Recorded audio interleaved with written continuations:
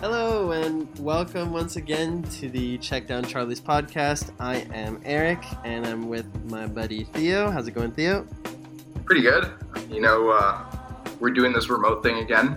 We're not doing it in person. Exactly. It's fine. It works out. We've gone our separate ways. It's a little sad, but that's the at thing. least this thing done. And it's not quite as bad considering, obviously, with, the whole COVID thing going on, that probably we might have had to do this remotely even if I was in Canada. I don't know.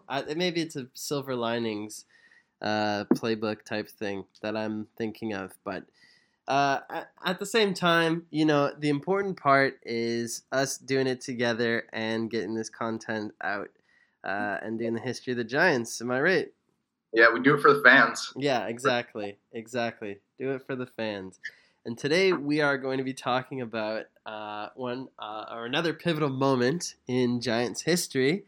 Today we will be talking about the first miracle at the Meadowlands. So why don't you get us started on that? Yeah, just a little note before this. We had left you off at moving to the Meadowlands, which was when the Giants transitioned from New York City to New Jersey. And this is like, we had mentioned that they had played pretty poorly up until then. And this was sort of like the pivotal moment that had changed their luck on the football field. So the miracle at the Meadowlands took place in the late 70s, which was... It was 1978, so technically it was like 78, 79.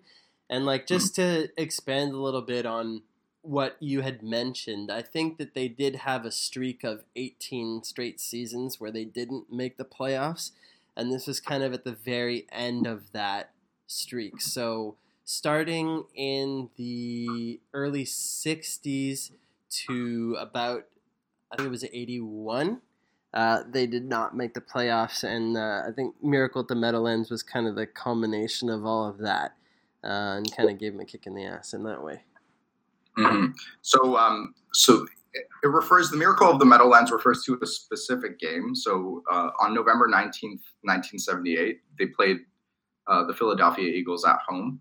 So this was actually the first season in which the NFL had gone to 16 weeks, and the Giants were 5-6 entering the game. We mentioned the move to New Jersey, which took place in 1976. It definitely had alienated some fans. There was like a sentiment that the Maras were just in it for the cash because they could expand their revenue stream. At the time, like organizationally, Wellington Mara and his nephew Tim both managed the team, and it wasn't a pretty sight. Like there was definitely some toxicity in management, like to the point where both owners never spoke to each other. Wellington Mara actually put up like Venetian blinds in their owner's box so it could be separated by Tim. And Tim added to that by putting wood paneling on those Venetian blinds. So petty. So petty. So at the time of the miracle, the head coach was John McVay, and he had ran the team since 1976. Fun fact, John McVay is actually the grandfather of current Los Angeles Rams head coach Sean McVay. Mm-hmm. And he didn't last long, and we'll go into it a little bit more, but he ends up playing a pivotal part in NFL history overall. So it was pretty toxic management environment, but also on the field. Players complained about the assistants, particularly on offense with the coordinator Bob Gibson. So at the time, he would call plays from the press box, which nowadays, I know you can see like it's pretty common practice for that to happen nowadays. I would say. Because there's like staffs are a lot bigger. Like you have a lot of skill position coaches that just they're on the field working with the players. But at the time, it wasn't as much of a standard practice, Eric. So coordinators in the late 70s should have been a little bit more hands-on.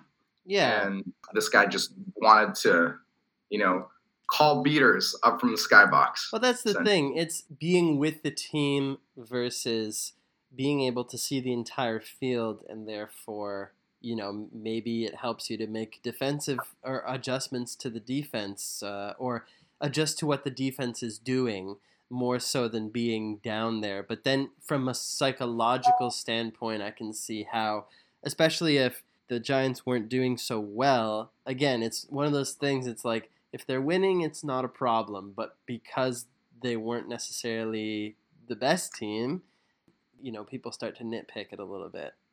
Yeah, exactly. If calling plays from the skybox works, right? What are you complaining about it? That's why people do it, right? Mm-hmm. Mm-hmm.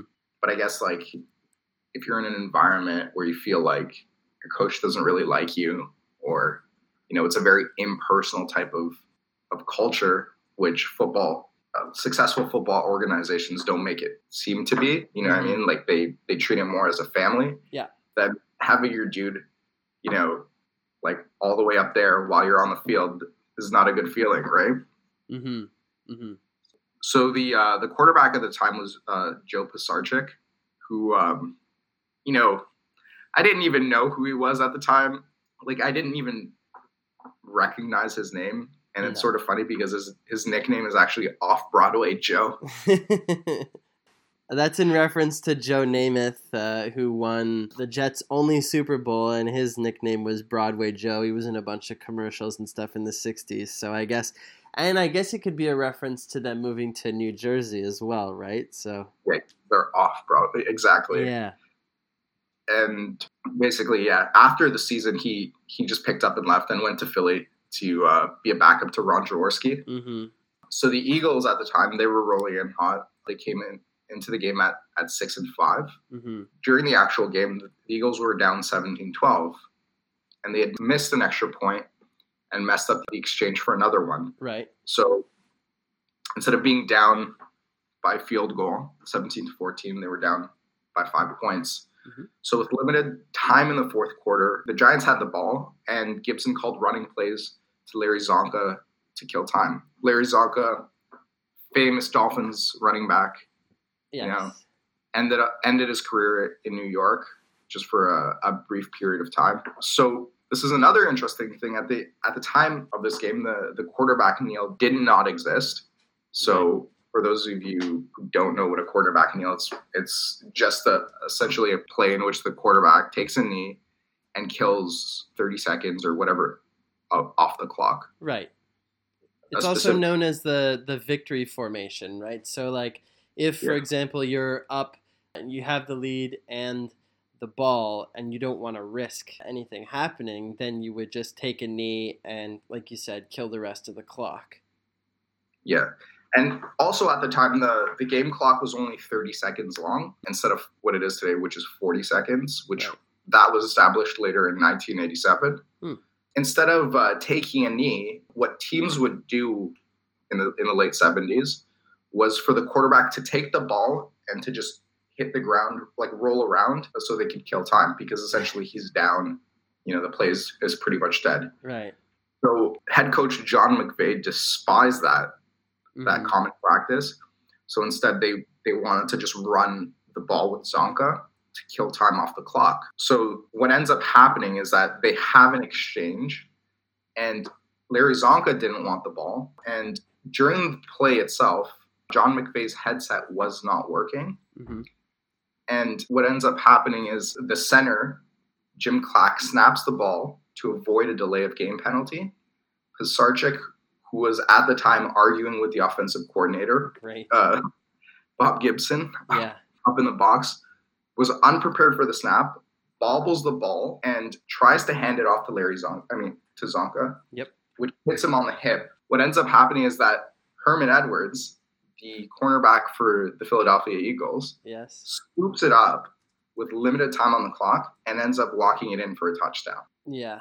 And he has a famous soundbite with him as a coach where he responds indignantly to a reporter and says something to the effect of, "Hello, you play to win the game." So if anybody knows about winning the game, it's this guy. Yeah, exactly. Yeah, Herman Edwards was not only famous for that one play in Philadelphia, with Philadelphia, but with his brief time as a head coach in the NFL, which I believe he coached the Jets at that time of that press conference, and then went on to coach the Kansas City Chiefs. Mm-hmm. So I think his career lasted up until the late 2000s. I believe so. During that play, so Miracle refers to that one specific play where it looked pretty hopeless for the Eagles. They were down 17-12. The Giants were trying to kill time off the clock. No quarterback kneel. John McVay didn't want rolling around on the ground. He didn't want his quarterback to do that. He just wanted to run the ball and kill the time. There was a couple of blips. They screw up the exchange. The Eagles, who on that play called an 11-man all-out blitz, because that's all you could do at that point if you know that the team is trying to run out the clock, ends up scooping the ball, taking it to the house, and it just pretty much simplified how poor the Giants season was going. Yeah, pretty much. I mean, it's a bit of a microcosm of like how things were going just generally with the organization, and it's definitely a turning point, and any Giants fan or otherwise will tell you that obviously, this was a watershed moment for the franchise in a way, in a negative way, I guess. Yeah, so there was a couple of events that happened as a result of this play, and one thing was that it did legitimize the QB kneel. And after the game, both teams, the Eagles and the Giants, implemented victory formations. So as a result of this extreme fuck up, it actually changed the game in a positive way. And then on the Giants side, coaching staff-wise, it led to John McVay's firing. The Giants let him go at the end of the season. But then from there, the management was still in sort of a toss-up. They didn't know which direction to go to.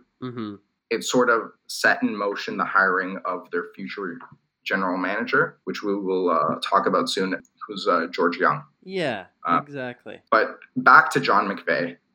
John McVay gets fired, and then he ends up on the staff of the San Francisco 49ers and works hand in hand with future Hall of Fame coach Bill Walsh. So John McVay is actually credited with helping to build the San Francisco 49ers dynasty of the 80s to the point where his name is plastered all over the war room in San Francisco. Right.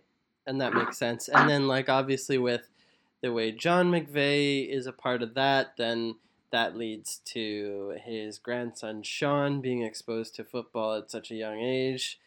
You know, and that makes him one of the youngest head coaches in the league at this point.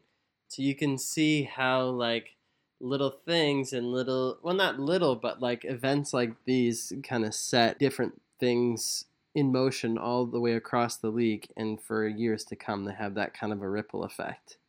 Yeah, basically events that happen in the NFL always have tentacles to it. That's it, exactly. So one of the main things that happened as a result of this, as you said, extreme fuck up, was that, organizationally, I think the Giants knew that it was time to shake things up. So Wellington Mara had been in charge of football operations for the Giants since the 1930s, since basically he'd been given control of the team by his father.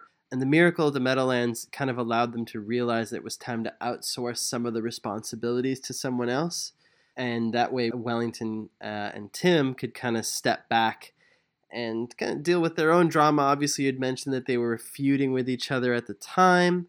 So it was kind of a lot of discontent and, things were kind of discombobulated in the whole organization. So at that point, they went to the owner of the league. At that point was Pete Rozelle, and they asked for a recommendation. And so the Giants hired George Young to be their GM, who was previously with the Miami Dolphins, which, again, Larry Zonka was also with the Dolphins. I'm not sure if George Young was actually a part of the undefeated season or not, but it's very possible, as, it's kind of, that was 72, so we're talking maybe 8 years later or so. But anyway, so basically he would take part, or he would be the general manager. Wellington Mara would no longer be in charge of personnel matters for the team. Along with this, George Young Also hired Ray Perkins to be the new head coach, who was an offensive assistant in San Diego. Most importantly for the future of the franchise, they would hire Bill Parcells to coach their linebackers, and Bill Belichick would actually start out as their special teams coach. So those of you obviously familiar with the NFL in any sort of capacity at this point probably know who Bill Belichick is, and Bill Parcells, you will get to know him soon, if you don't already. But basically, with Young, Parcells, and Belichick, and Perkins will basically lay the groundwork for a powerhouse team in the 80s. So one of the main sort of philosophical shifts for the Giants in terms of football strategy was to move from a 4-3 defense to a 3-4 defense. So basically, again, just to explain it, the 4-3 defense, which had been in place, we mentioned that Tom Landry was actually the inventor of that defense and, had been successful for them, over the years, but obviously, times have changed.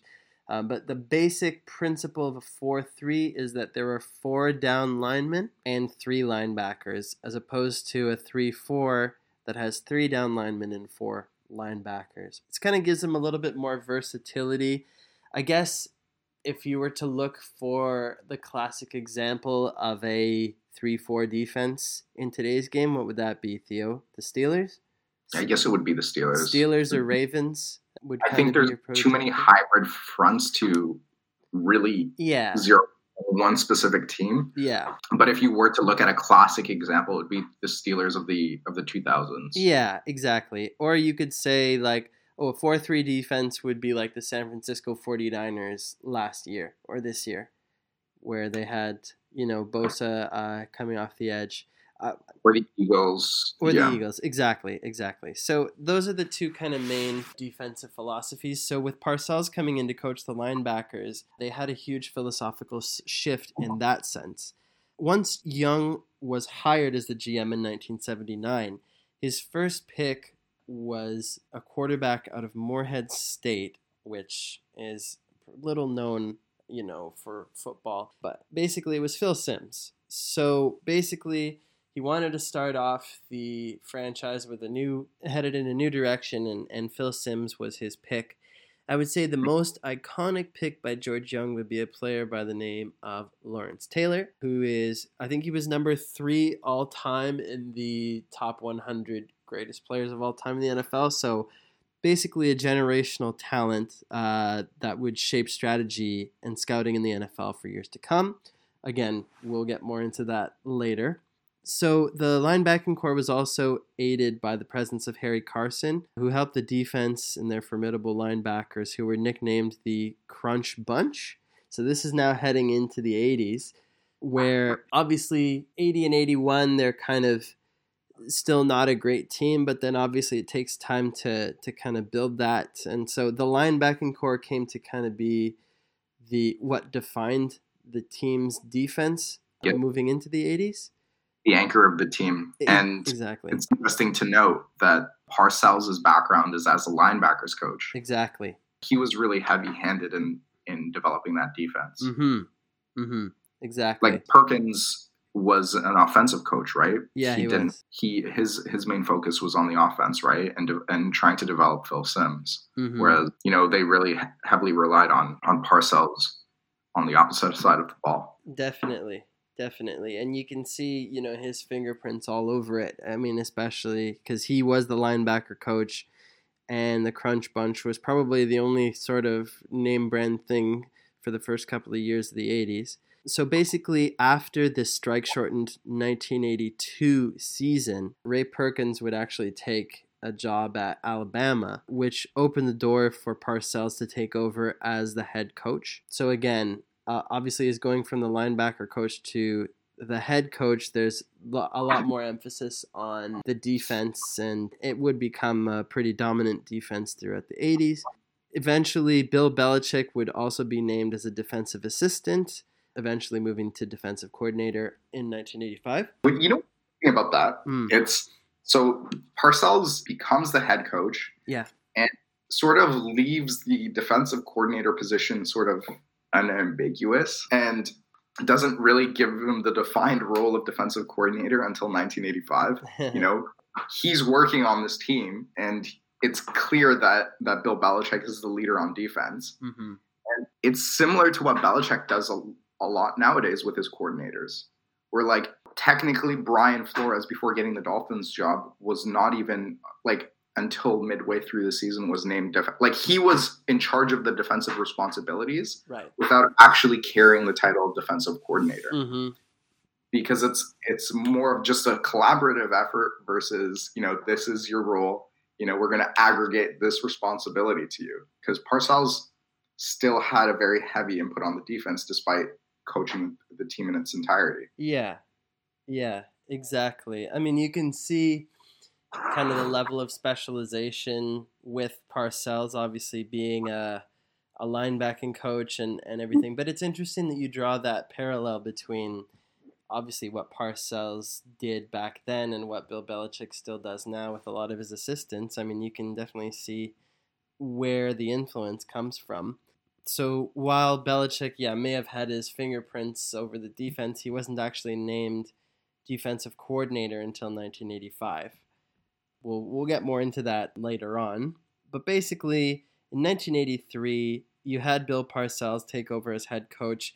Immediately, Parcells had a QB controversy on his hands between Phil Simms and Scott Brunner. So when Phil Simms had been drafted, I mean, not a lot of people were impressed with the pick, shall we say. That's the sense I get, was that maybe the Giants had kind of reached for Phil Simms because they obviously wanted a quarterback to start their franchise with. But Phil Simms kind of struggled with poor play and injuries in his first couple of seasons, to the point that Phil Simms would actually be benched for Scott Brunner in Parcells' first season as head coach. This ultimately turned out to be the wrong choice, as I think they went 3-12-1 that season.